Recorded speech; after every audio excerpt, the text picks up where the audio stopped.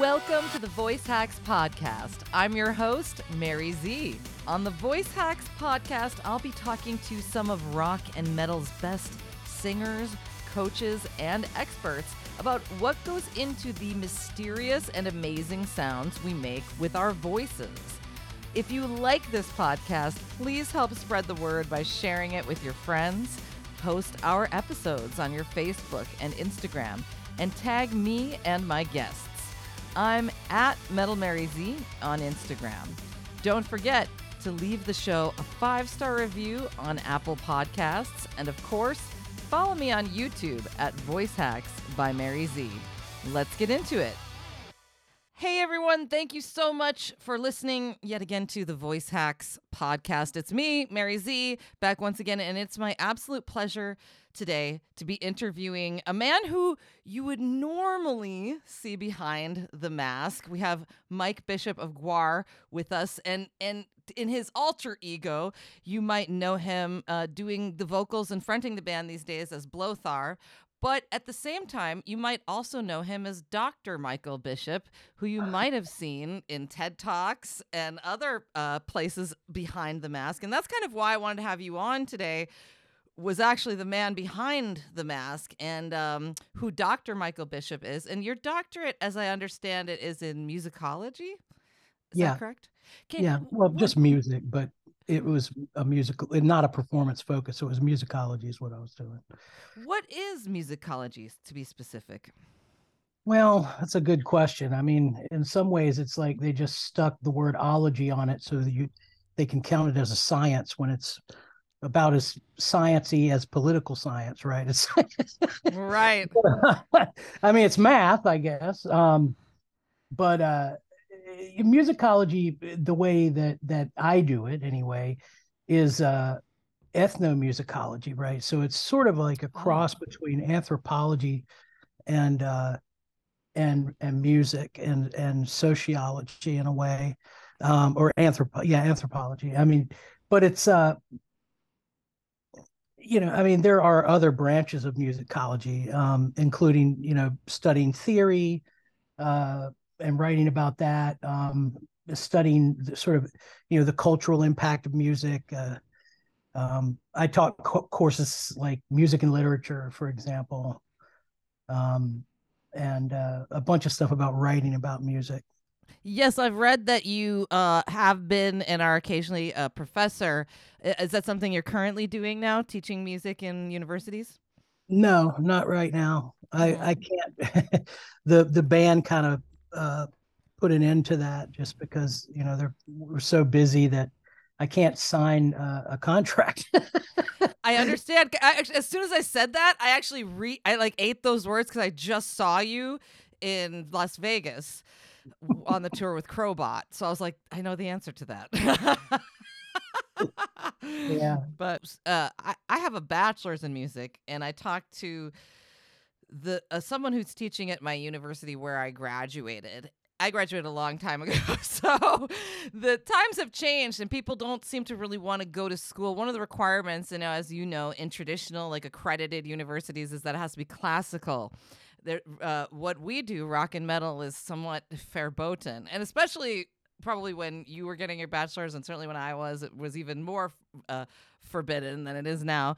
And he was talking about how it's becoming a barrier to entry, and how people are kind of turned off of getting a music degree, at least for singers. They don't want to sing classical music. Do you see that as when you were teaching? Did you kind of notice that as a trend, that people kind of don't want to do that anymore? Are they still more interested in the traditional things? Well, I mean, at the University of Virginia, which is where I was teaching, there were a lot of kids that were surprisingly traditional. Wow. Yeah, but I mean, like the while musicology is a very slow moving field. Uh, and yeah, I mean, there's a way that people talk about music. Well, music is German, right? It's it's classical music, right?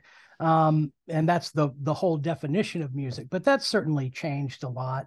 And you have people that are coming into school and majoring in jazz vocals and things like that. Even choral singing.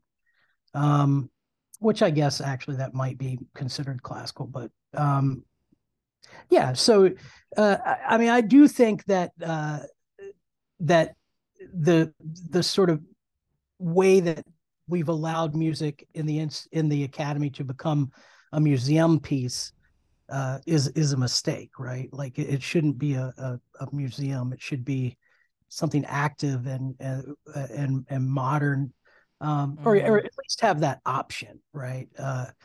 But weirdly, at that school, like I said, there were, you know, especially as far as performance, there wasn't a lot of uh, modern, interest in modern stuff, which was surprising to me.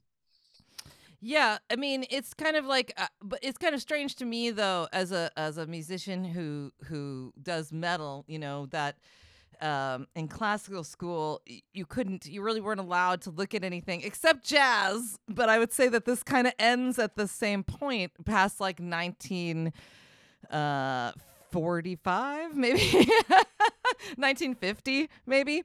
They let me get up to the like Schoenberg, and then that's it. That was about it. So, like the metal, the rock, and I think that's kind of strange. I mean, I guess sometimes there's not that much to study because you're like, oh, it's all minor pentatonic. But at the same time, I feel like it would be cool if it didn't start at that point and we got to hear more about, what people are doing in modern music. So Yeah, I mean, we know that's not true though, right? Like, I mean, um, there's a lot of interesting sort of modal work and just work on harmony that goes into rock music. And I think the angle that I teach, which is sort of like a more cultural and historical focus on music, that that area of music we have come into the modern. I taught a course on history of rock, history of country music. wow. Um, yeah, things like that. So there you are, certainly branching into the future.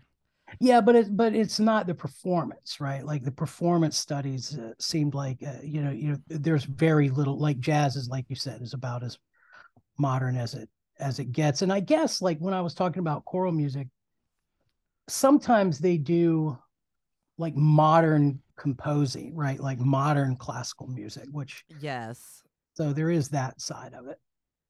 Yeah.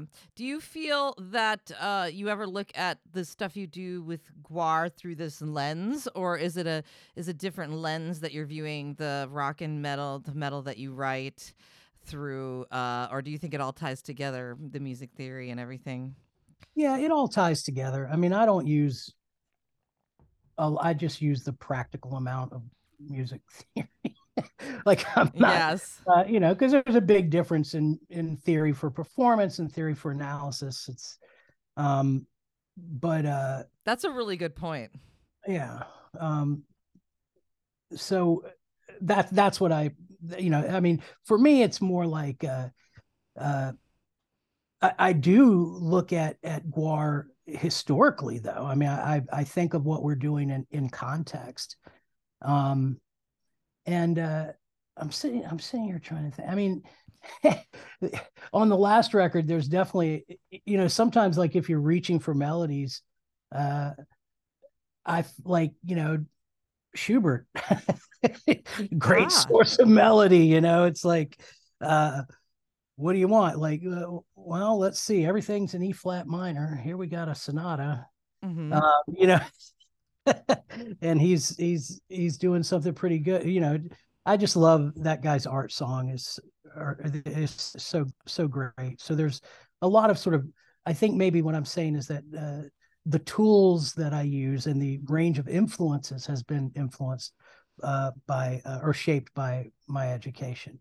Um, but I don't really look at it like sort of through a lens of classical music. I just sort of have some different stuff to reach for. That's really cool. I sang a lot of the Schubert art songs in college because as you can tell, I have a very low voice, and we either get castrati arias or German stuff. Right. So, Yeah. but you get a lot of melody, and that's where music starts to get really dark, right? Music takes a dark turn in the Yeah, 1800s. definitely. And Schubert in particular, I mean, yeah, Der Doppelganger. So Mm-hmm. like with what is it, Dietrich Fischer? Dieskau, Uh, Dietrich Fischer yeah, Dieskau. Yeah. yeah, yeah. Such I would listen to a lot of his recordings to learn the songs because, I just find sight singing to be the most impractical thing in the world. Yeah, even when I was in school for it, your ears learn so much faster. I could read music just fine, but I'm not going to plunk out my melodies on the piano. So I listen to a lot of yeah, Dietrich Fischer Dieskau's recordings. And yeah, I love it. And one of the ones that's so metal that Schubert does is Der Tod und das Mädchen, Death yeah, and the Woman. yeah. So good. It doesn't Yeah. really get any more metal than that, you know. No, And it's no. really dark sound too. The music becomes very melodically dark, which is sort of something we hadn't really seen too much of before. Yeah, right. Um, Dark times. So the Mhm. TED Talk you mentioned, I want to circle back around to what you said about GWAR, where you said, historically, and I think this is huge because GWAR took things to a level historically for rock and metal that people really jumped off of later, but you were the first, and still are the only in many ways with what you do with the stage show. I can't point to a lot of other bands in which the stage needs to be covered in plastic to facilitate the performance. And I think your TED Talk really touched on the cultural identity of the band. I mean, what I was trying to do was just demonstrate, or what I was asked to do, and which I really didn't have the time to do, was uh, just to sort of explain GWAR in context, right? With the idea that GWAR, this band that's supposed to be from outer space, but it's really shaped by its locality, right? Just like all music winds up being shaped by where it is and where it's from and where the people who Mm-hmm. do it are from, and um, and in some ways GWAR really uh, reflects that environment of Richmond, Virginia, a small southern town, or not a small southern town, but a it's just really sort of a new South town, right? It's maybe a smallish, medium sized, um, during the context of the mid 80s, right? Uh, Mm-hmm. and looking at that environment and just the sort of the state of things, the economy, politics, what Richmond is like and what it was like. These things really allowed the band uh, to form, and Mm. people don't often think about those things, right? They don't think about things as being uh, uh, very situated historically, um, and culturally. So, what are the things from Richmond? Because, obviously listening to this not being from Richmond, I'm like, this is so interesting. How is this reflected in this? Because, and I know what you're saying, though, because if you look at metal as a whole, where this sounds like Scandinavian metal. This sounds like, Mm, even when we look at some newer bands that come from Israel or Mirath from Tunisia, you oh can yeah, actually hear those influences in their music. So I right. get what you're saying, but I'm really curious, what are the aspects of culture in Richmond that helped shape GWAR? Well, it's a little bit different than what you're describing. I mean, that's sort of, I think, maybe identity in a Mm. sense coming into that music, right? I'm thinking of and identity certainly comes into play in GWAR, but I really was thinking more of, you know the city, right? Richmond during that time period was pretty much emptied out, like a lot of New South cities, right? Like it had been, uh, people had fled, white people had fled to the suburbs that could, and people who didn't have the ability to do that were stuck in the city. So you had a lot, a very prominent black population in the town, and there was this flight had really created some spaces in the city, which were available, very inexpensive for people who are just poor, starving artists to go and get into these spaces. And, and that's literally how, I mean, GWAR was formed in an abandoned dairy. Wow. That they had turned into rehearsal spaces while they were renovating it, right? It was this sort of crooked renovation project that took like 30 years.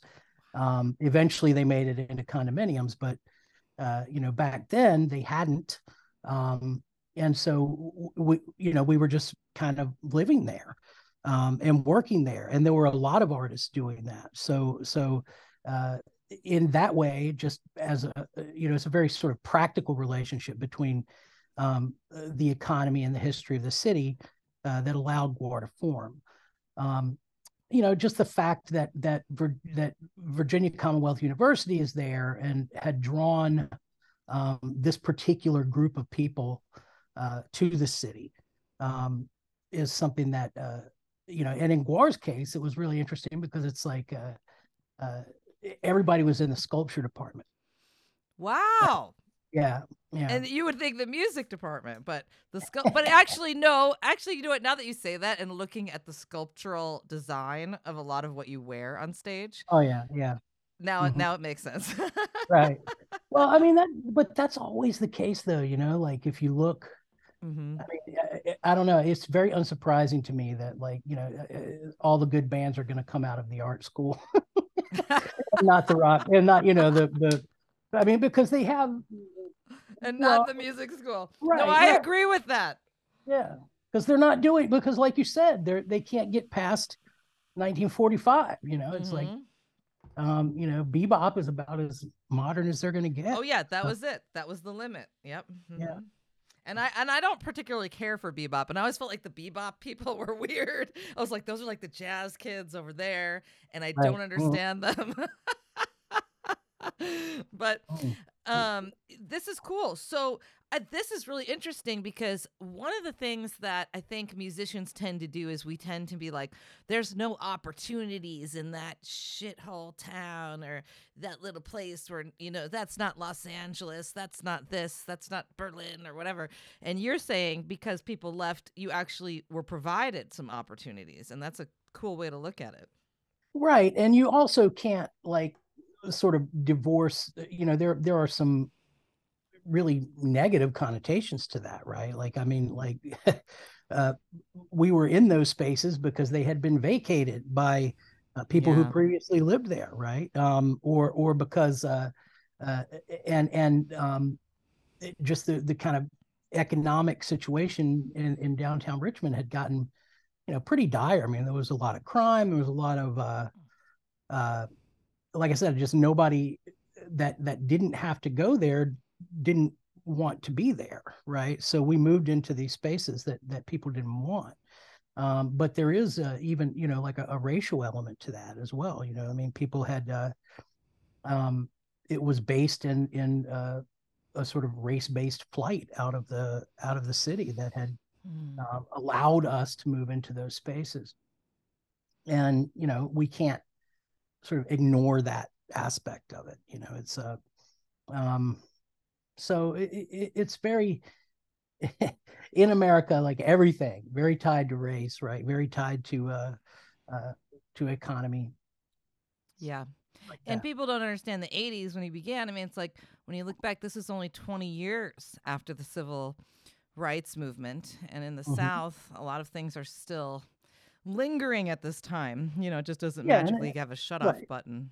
And Richmond's the capital of the Confederacy. I mean, and that recently, like during the pandemic, came to light with a lot of the sort of political stuff that was going on there with the statues and things like that. But certainly, yeah. But at the time, it was really absolutely unthinkable that they would remove those statues in the mid '80s. I mean, that was the another way that GWAR kind of reflected that town is that we looked at our environment and we chose to be from outer space, right? Like a lot of people that come from Richmond and and bands that come from Richmond, I've noticed that they've started to kind of incorporate that into their identity, right? Like, Yeah. we're a Southern band and we come from here and we play Southern rock, Alabama Thunder Pussies. And I mean, even Avail, which was a sort of punk band out of Richmond. Mm-hmm. They have an album that's titled, I don't know, something about the James River, which is the river that flows through it. And we never would have associated ourselves with the city, partly because of its reputation, right? And also because, I mean, I think somewhat also because of the music we were involved in, right? There was a sense of punk rock transcending the local, even at that time, right? Like there were scenes all over the country and all over the world that you could be, so you were part of this international community. And being from Richmond felt more like a hindrance than anything else. But in retrospect, it's part of what made us distinct and what shaped, just like the people that we would bring on stage. I mean, they were the people that we were seeing in our lives, right? These archetypes, the redneck from hell, Nice. Yes. things like that. A lot of televangelists and the Reverend Oral Swallow. I love it. Do you Yeah. feel in a way this was a good outlet for you guys to sort of rebel against some of that stuff? I mean, that's some fairly conservative stuff in the South there. Oh yeah, yeah. I mean, for sure, it was GWAR was taking on all the things that we thought were just that we could lampoon. I mean, anything, it's uh, and something people would recognize and laugh about, So they recognize the redneck that comes out on stage. They know him in real They life. know him, yeah, yeah, and they know Oral Swallow, and they know. They know him So, too. yeah, so in a way, it's like these archetypes get just they become they're really recognizable and really useful for us, right? But they definitely came from our environment. Um, the artsy guy that was like sort of lampooning the school, right? That and actually what GWAR had emerged from, right?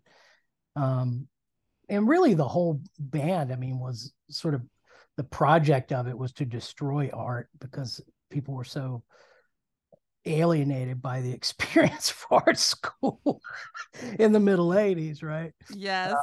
It wasn't, that was a time when you were if you drew comics, right, you were an illustrator, you weren't an artist, right?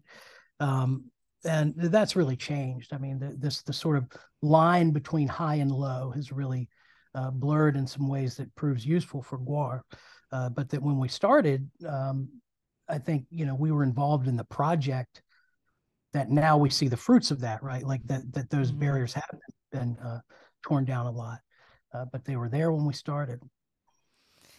I think it's so cool to listen to how the band history came together because I think people just go, "Oh, GWAR, that's the band. I've got to, they're going to spray stuff on you." And there's so much more to it historically. And quite frankly, looking back, the way I view it is if you guys hadn't come out with the masks and the costumes, I mean, there was the glam, but that's a little different. That's different. That was existing, but I felt like you guys were characters. You have different names. You cover your faces. I mean, this was a new thing entirely. Now, since then, there are other bands that took inspiration from that, but I can't think of a single one that did it in that way. Even Alice Cooper, he dons his character, but he wasn't covering his face, the separation. You take people to another thing. You're from outer space.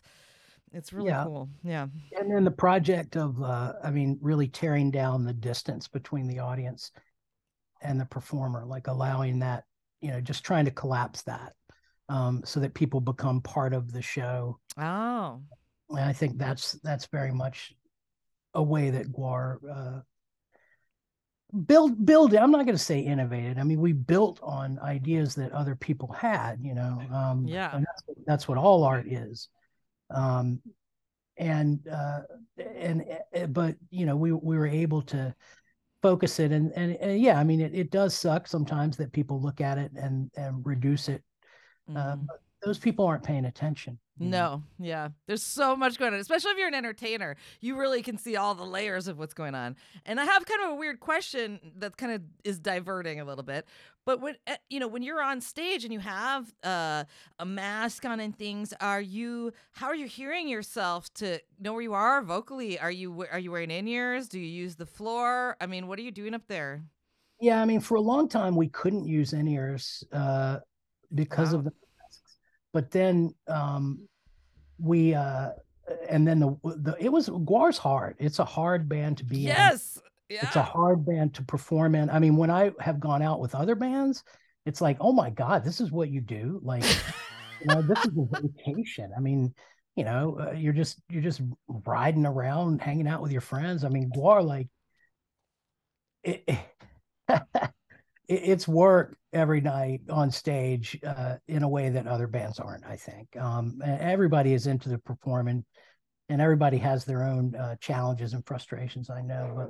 But for GWAR, yeah, I mean, it took a while for us to develop even the ability to get, the technology to get the so that the wirelesses weren't getting destroyed and we could wear the in-ears. We put them in a little condom um, so that the transmitter doesn't get wrecked, and they still get wrecked.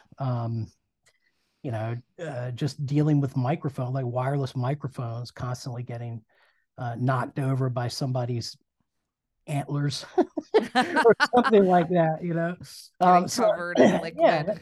right. I mean, it's like trying to play your songs, trying to play heavy metal in the middle of a football game.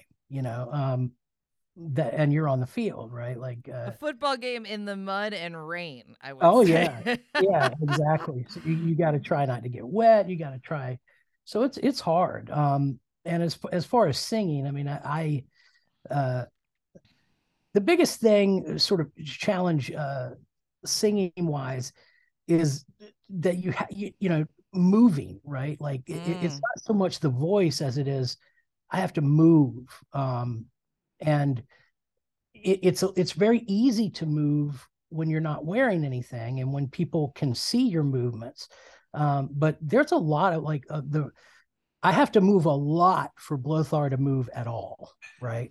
Um, sure. I mean, that so costume looks kind of heavy, you know? it's very heavy. It weighs Hmm 74 pounds. Whoa, that's that's way more than I thought that you were gonna say. Yeah. So and I've got the big heavy shoes on, and yeah, so it's hard, and then you read people like, oh, Bloodline just stands there. It's like, Ugh. come on up here, put it Well, on. I've carried around like a 50-pound backpack for like some heavy duty hiking stuff, and that was way too much. I cannot even imagine wearing a 74-pound costume. Yeah, it's rough. And people already, you can tell. So, for example, when I watch a lot of the more technical the singer is, the less running around they're gonna do. Unless you're Bruce Dickinson, which he's the exception to everything. But Right. aside from him, most of the people that are getting more technical, when I watch more power metal or prog metal singers, they're not Mm-hmm. moving as much. They're more like standing in place and like executing to the best as they can. Um, Right. but because it's tough. It's like you are the instrument, and now you're doing that on top of a show that's very theatrical, so they're expecting a lot of movement Right. in basically carrying around another person on your back, essentially the weight like a child, a 10-year-old or something. It's Mhm. really heavy. I mean, this is really tough to do all of those things. Do you have that being said? Do you have a method on the road that you do to kind of facilitate being able to do that every night? A routine? Um, I mean, yeah, you get into one. I used to do a lot of vocal, just this sort of. There's a guy from Richmond who was a very good vocalist. His father taught it at Virginia Commonwealth University, and um, he taught me this thing called the whole voice method, Wow. um, which was sort of like, it's very meditation oriented, right? And so I do some of that. And I used to do a lot more of it. These days, I just sort of do the very end of it just to get my voice warm and then go out there. Um, but yeah, I mean, there's not too much preparation. You just sort of have to spend some time and make sure that you get in that character, and then go out and do it. So it's So more getting into character for you than like technical singing warm ups or anything like that. yeah, I would say. I mean, that's the hard thing about GWAR, right? Like, I mean, being a singer is a lot, to me anyway. It's a lot less difficult than uh, being this character, right? Mm. That's sort of the hard part for me. And the guy that I replaced, it was very easy for him, right? That was his strength, was being that. Sure. I loved how you paid tribute to him at the show when I saw you. With you guys have some really great videos, and I think that's really cool how you've been able to take his character, keep it honored, honor him, carry that into the future, and basically tie the two eras of the band together. Yeah, I mean, Dave, he was a great singer, and learning all of his parts was a great sort of meditation on him, right? Like, and it was something that I uh, was uniquely positioned to do, I think. Not only because of having known him and been there and wrote a lot of the material as a bass player, um, Mm-hmm. but like also because of my education and because of my ability to kind of listen into things and figure out what kind of approaches I could use that might uh, be similar to what he's doing, but sort of its own thing. Um, and yeah, I mean, it's been hard because he was such a great performer, and so active and live and entertaining, to watch, and just had this sort of rapport with the audience. Like I said, I mean that's the tough stuff. Like uh, Mm. sort of finding a voice that works for GWAR songs. Brocky, he had some interesting techniques too. Very, he did everything the same, whether it was painting, because he was a fine art painter, Mm.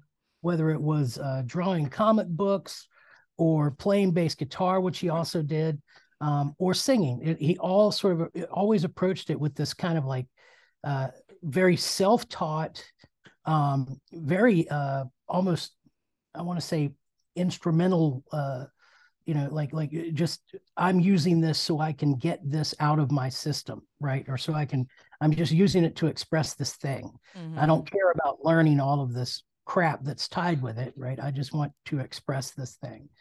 um and in doing that, in that project, he developed some really interesting sort of voices that he could go into, and different kind of resonances. He also had a different voice type than mine, which has been challenging, right? He's got that the baritone, and that's Sure. gold for rock music, man. I mean, if I could have a baritone, I would have it, but I don't. Um, so he had that nice chest resonance, and a big giant head. That, that But the grass is always greener. I mean, I teach singing full time, and I have a low voice, and I'm telling you that the higher voiced folks people are all super envious of them as well, mm, and I get, like, for some of the characters and stuff, you might enjoy the deeper tones and things, but I think there's a lot of advantages to have a higher voice too that people yeah, would give their right arm for. right. I'm right in the middle. I've got neither, so I'm. Mm. It sounds kind of higher though, like to me, It is because I higher. mean, I just saw you, and also talking to you, listening to your speaking voice. But this is advantageous, and I don't know if you find this, but the whole trick is relative perception, when it comes to voice or musical instruments as far as pitch goes, because most people don't have perfect pitch and they can't actually hear if it's a C or a D or actually where it is on the piano. So Mhm. then that's when you make it sound, if you add more texture, it sounds darker, even though maybe the pitch isn't that low. The Yeah. audience can't always perceive that, I think if you do things right, or if you just change the key a little bit, you make it low for you, but so it still sounds low, but they can't perceive that it's not the same low as the other low, if that makes sense. I do this with It makes highs all the total time. sense.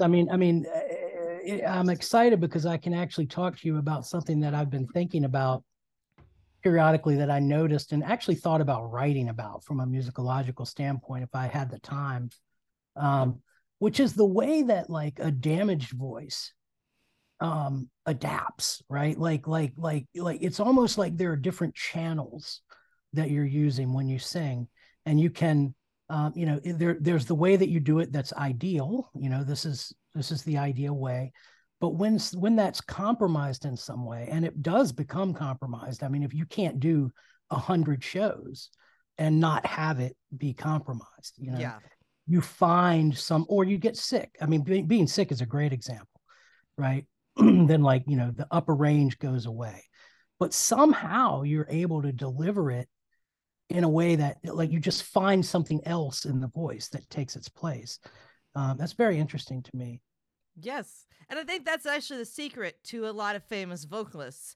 It's not that like Freddie Mercury actually was perfect every freaking night. He did a lot of things when you actually look at what people are doing. Like you dive in and look at it like an instrument, like you're talking about, which you're going to do because you're a front person and vocalist, and you're going to have to think about things that way.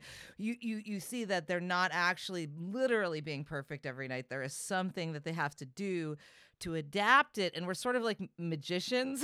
The audience Yeah. isn't necessarily aware that we're doing that. So Right. yeah. Yeah. It's an interesting thing. I mean, it's a the in-ears, sometimes I can't tell if they help or not. I mean, Mm. um that isolation issue really is a real thing.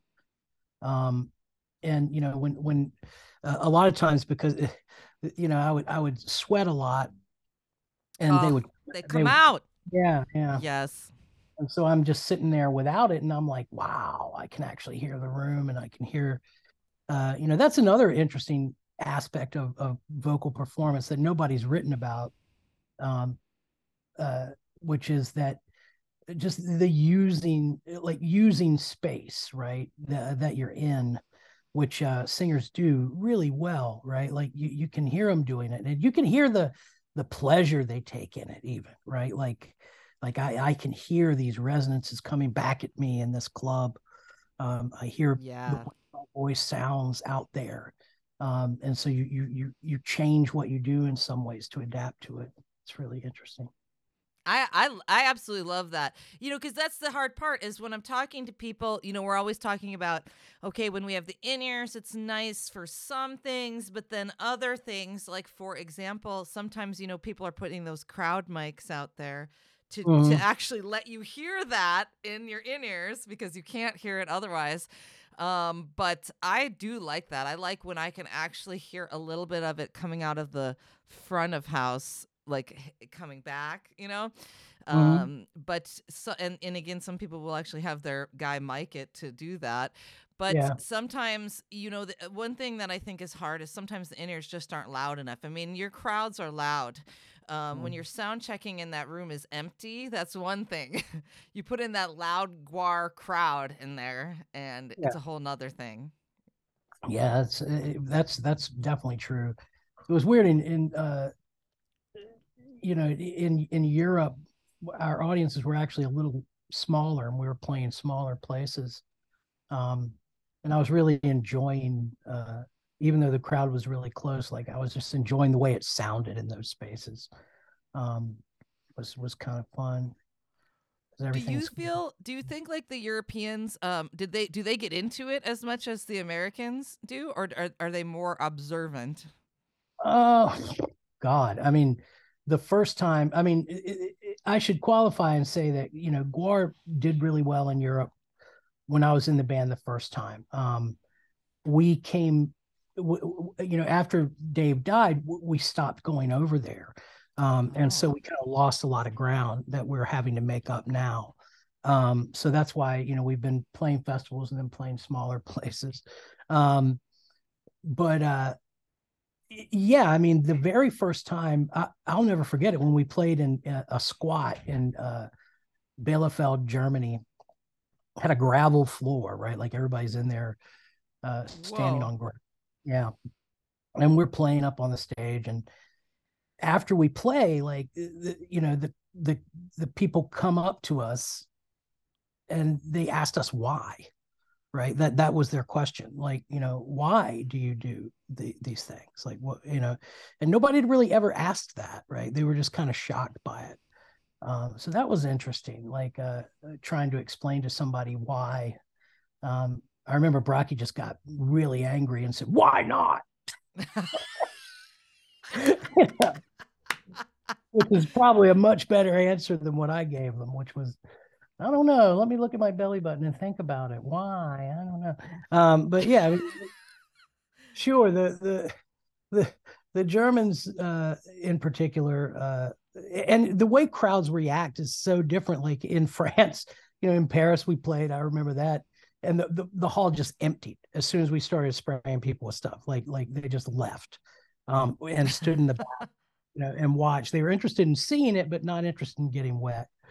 Um, and of course, like after a while, that goes away. People know what to expect from the band. But it's interesting when you play like right now in the East. There's some places that we haven't been, and that I can't wait to go to. Uh, Eventually, because GWAR in new territories that's the funnest part of it. Oh yeah, I mean, the only thing I've ever seen that sort of made the audience part of the show in that way was Rocky Horror. Like when you go to one of those Rocky Horror ones where they do the immersive stuff. Not every Rocky Horror performance is like that, but it's still not even close to what you guys do. So people come in and it's just like, oh my god, it's like beyond anything like Gallagher or anything that's like ever sprayed stuff at people before, and it's combined with some great music. I wanted to ask you, what are the international touring plans looking for? You got anything on the docket for this year? Well, yeah, we're doing. I mean, we have a tour that's a bigger tour where we're actually opening for somebody, and that's been a challenge with this band. Is like, you know, a lot of the kind of commercial avenues that other people take haven't been available to us, right? Like, um, partly because the band is obscene in some ways, but also because the show that we do, people, it's taken a while to convince people. Look, we can get on and off the stage, and the stage isn't going to be any different when you get up there, and but it's still like, do people want their crowd to be covered in stuff? Um, so but we actually managed to score an opening gig, so we're going to do a Sweet. lot of, yeah, so we're going to do a lot of touring for that, and I can't really say what that is yet. But we will be doing that, and then we're doing and that's a couple, like 2.5 months. It's a pretty long one. And we're going to be going to Europe to do some festivals, and we're also playing in South America a little bit, in Mexico. Wow. Yeah, we're trying to get more stuff down there, and we'd love to go to Japan and Australia, but we haven't been able to uh, make that happen yet for this coming year. But we're trying. Have you performed in Japan before? We did, one time, and we did 2 shows, uh, and that was yeah, it was. I mean, we always wanted to go there, but Japan doesn't really. I mean, we've got a lot of work to do there, right? To let Sure. people know what Yeah. we're doing, um, and get into it.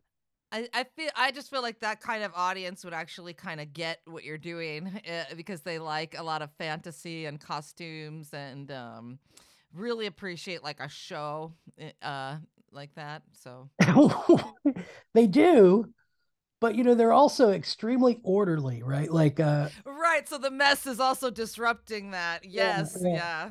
I mean, when they had the promoters were very concerned about the out of controlness of GWAR, right? Like okay, it's we're gonna, and they put tape down and made a kind of spew zone, right? Like here's where people go to get spewed on, and interestingly enough, like the crowd just sort of was around it, like they weren't going in there, I mean, that wouldn't have happened, right? Like it's like nobody's going to honor this tape that's on the floor. But people did, they didn't cross into these areas. Um, unless they wanted to get wet, and so gradually they would come up and uh, and experience it. But it's really, really interesting. So there's sort of competing things. Plus, the band just hasn't had a lot of presence over there since we Sure. first started, and now, I mean, we've managed to turn over sort of a much younger crowd in the States now. Um, and hopefully we can do that in other parts of the world. Yeah, I think what's really interesting to me about the doing music in the 21st century now is like everything old is new again. And because we sort of passed like a cultural and technological like music recording threshold sometime in the late 80s, I would say. um when kids listen to this stuff, because their generation, the younger kids, is sort of devoid of good rock music. Everyone's like, well, why do they keep listening to all this old stuff from the 80s and 90s? And I'm like, because they have nothing. They have no artists of their time, so they're discovering GWAR, they're discovering everything from decades ago, and it's like the best thing ever to them. Yeah, yeah. I mean, I noticed that when I was teaching, like in the history of rock, it's like again and again, you would ask kids what their, what's your music, right? And a lot of times it would be classic rock. It's what they heard, Led Zeppelin, Pink Floyd, uh, Hmm. uh, just because that's that's what's available to them if they listen to rock radio. Like they're not listening, uh, at least in certain areas of the country, right, where they don't have like active rock radio or something like that. Even then, it's such a small market share of commercial radio and people. And again, like those are not artists of their generation at all. This is like No. artists from your parents' generation. I mean, and that used to be Yeah, uncool, I and now know, it's I know. cool. Yeah, it's really, that was really frustrating to me because I was like, gosh, I mean, I wanted to learn from them, and I did. I mean, I did. Like, there definitely was stuff that they were into. But surprisingly, sorry about that. Surprisingly, it's not usually. Well, maybe not surprisingly, it's not generally rock music that Yeah. they were listening to. That was, it was more like hip hop and uh, EDM and stuff like that.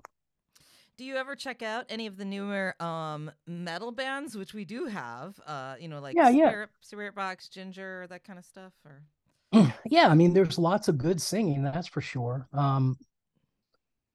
In some ways, the singing like follows this pattern, though, that has emerged even like with the instrumentalism in those bands, which is this kind of emphasis on virtuosity yes, yeah, that that is interesting but not exciting to me. Like I prefer. It's only interesting to me, like in as much as it manages to harness genuine emotion, right? Like then I like what I'm hearing, right? But otherwise, like I mean, coming from a punk rock background, um, I think what I'm looking for is this rawness, and just an emphasis on feeling, um, that sometimes seems like some of it gets lost with yeah. you know um, One and then thing. there's the Oh, go ahead. sameness. I don't like the sameness. I like stuff to sound unique. But I mean, I'd like Ginger. I really like. I love how she sings, and um, there's lots of stuff. Lots of. I love even like somebody like Randy from Lamb of God. Like I mean, he's a good singer. He's got it's really weird that there's like, but there are techniques involved in like, I don't think anybody else is going to grab that mic and do that. They're not going to do what he does like the way that he does Yeah. it. So I'm have a kind of a wide range of interests and approaches to vocals. I'm really amazed, fascinated by that, by like how people, one thing I've noticed that's weird is like when you see these sort of death or the really growly guy that I call him like the mountain gorilla vocal. I love it. Yeah. And have you heard him hit those overtones like Yes. the Tuvan shit? Like, and Yes. I don't know if they hear it. And I'm like, man, there is a ring that is going on in this. Lorna Shore, that kid has got some shocking technique. Mm-hmm. But it's really, really interesting, man. And that's gutsy music to me. I really like it. And what an example of what the limits of what you can do with human sounds are, I Mm-hmm. guess, the Yeah, yeah, soundscape that a human being can create. yeah. And it's weird. It's almost like I think of it like football, right? It's like, well, the guys just keep getting bigger and stronger. Um, Yeah. you I know. know, like even like women's basketball, like just track and field, like the athletes just keep getting better. And what they can do keeps getting more extreme. And I think that in music, it's kind of the same. I mean, because the drummer is just as amazing as that singer. Yeah. Um, I mean, and you can see that in all these instruments over time, over the decades. Again, pretty much like once we cross sort of a certain threshold in the 80s, and then what people really start doing with their vocals and extreme and screaming. And I mean, it really goes crazy. And I love all of that. But I'm also a lot like what you say because um I'm 40, so I grew up with, things that were not like that, where we didn't have one thing that bothers me about modern music a little bit about vocals is like the constant tuning. Um, and I feel as though kids are actually their hearing is changing. When they hear all this like auto-tuned vocals, they don't actually hear like what an organic expression, like again, punk rock or classic rock or even like just Kurt Cobain playing the acoustic singing out of tune but singing expressively. mhm. Yeah, I mean that's a real issue. And it's not a fight that's easy to have like in a studio with especially if you wind up working with younger musicians. Oh yeah. The whole way of approaching tracking vocals in the digital age is something that's also kind of made things very different and difficult in a way. I don't think you have to be as prepared when you go in. Um, uh, and not only that, but you also, or at least I feel like a kind of lack of control. Like I would always know, okay, well, we're going to do another track. He's opening a track that involves some work to get this, to make this space on this tape. And we're going to do 4 or 5 takes of this. Not go all the way through it and take a pass, go all the way through it and take a pass, like, I mean, and then they sit there and edit the stuff together. It's like, uh, that to me feels wrong at some level. Um, It's very different. yeah. I mean, but I don't think it's wrong. I mean, I think it works out and it's really cool.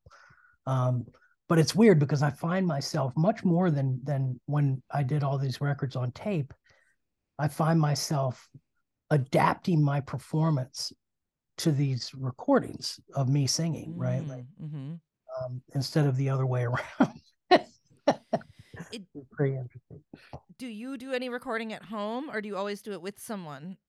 I do lots of recording at home, and it's uh, the stuff I'm talking about. The difficulty I'm talking about is like in the studio, like working with Mm. a producer.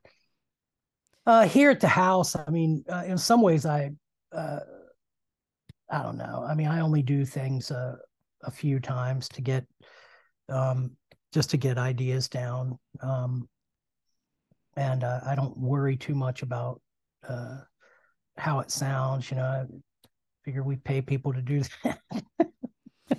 Is so well.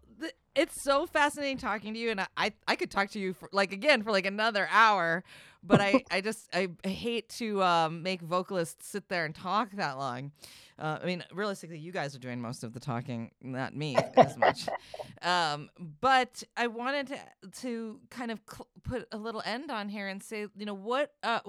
So the focus seems like this year for GWAR. You're going to be doing lots of live. Is there any studio focus? Anything else we can hope to see from GWAR this year? Or is it really just road dogging it? Yeah, we're road dogging and we're writing. Mm-hmm. And I've been doing a lot of writing here at the house. And I was actually noticing your desktop and I was like, man, I wish I didn't have Ventura on this goddamn computer. Hey man, Mac attack all day, Yeah, I know, but you've got the good operating system. It looks like. Yep. But that's the thing is, I had to buy a new Mac though for that. There's a limit, My old laptop, but yeah, I can't even upgrade the OS anymore. So no, I can't either. And then I had to buy this new one, and I don't know, like it's just very sort of not. It's got Ventura on it, and it's nice, but it's a little bit unstable right now for me. What DAW do you use to record? I use Logic. Mm-hmm. Okay. Okay, at least you're using Apple's thing, so that should be better. Mm-hmm. I know. Well, Logic itself is fine. It's the stuff that that I'm putting in it.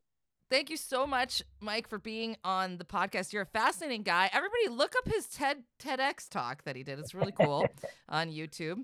And go out and see GWAR this year. I just did not too long ago, and it was absolutely a blast. Where can people, is it just like GWAR.com? Where should they follow you guys? Yeah, GWAR.net is our site. .net. Yeah, and so that's where you can go to find out what we're doing and stuff. And there's a lot of stuff that's come out this year, like in the past year, and there is more coming out this year. That not new music, but lots of other stuff. And we're working on a film. We're doing a lot of stuff. So it's a big production year for us, as well as traveling and touring. That's so great. Well, I'm looking forward to it all. Thank you so much for taking time out of your busy schedule to talk to us on the podcast today. You're a fascinating dude, and I hope that we get to talk to you again sometime. Thanks. All right. Well, thank you so much. I enjoyed it. Thank you. That wraps up this episode of the Voice Hacks podcast. Thank you so much for listening, and don't forget to subscribe, rate, and review the show.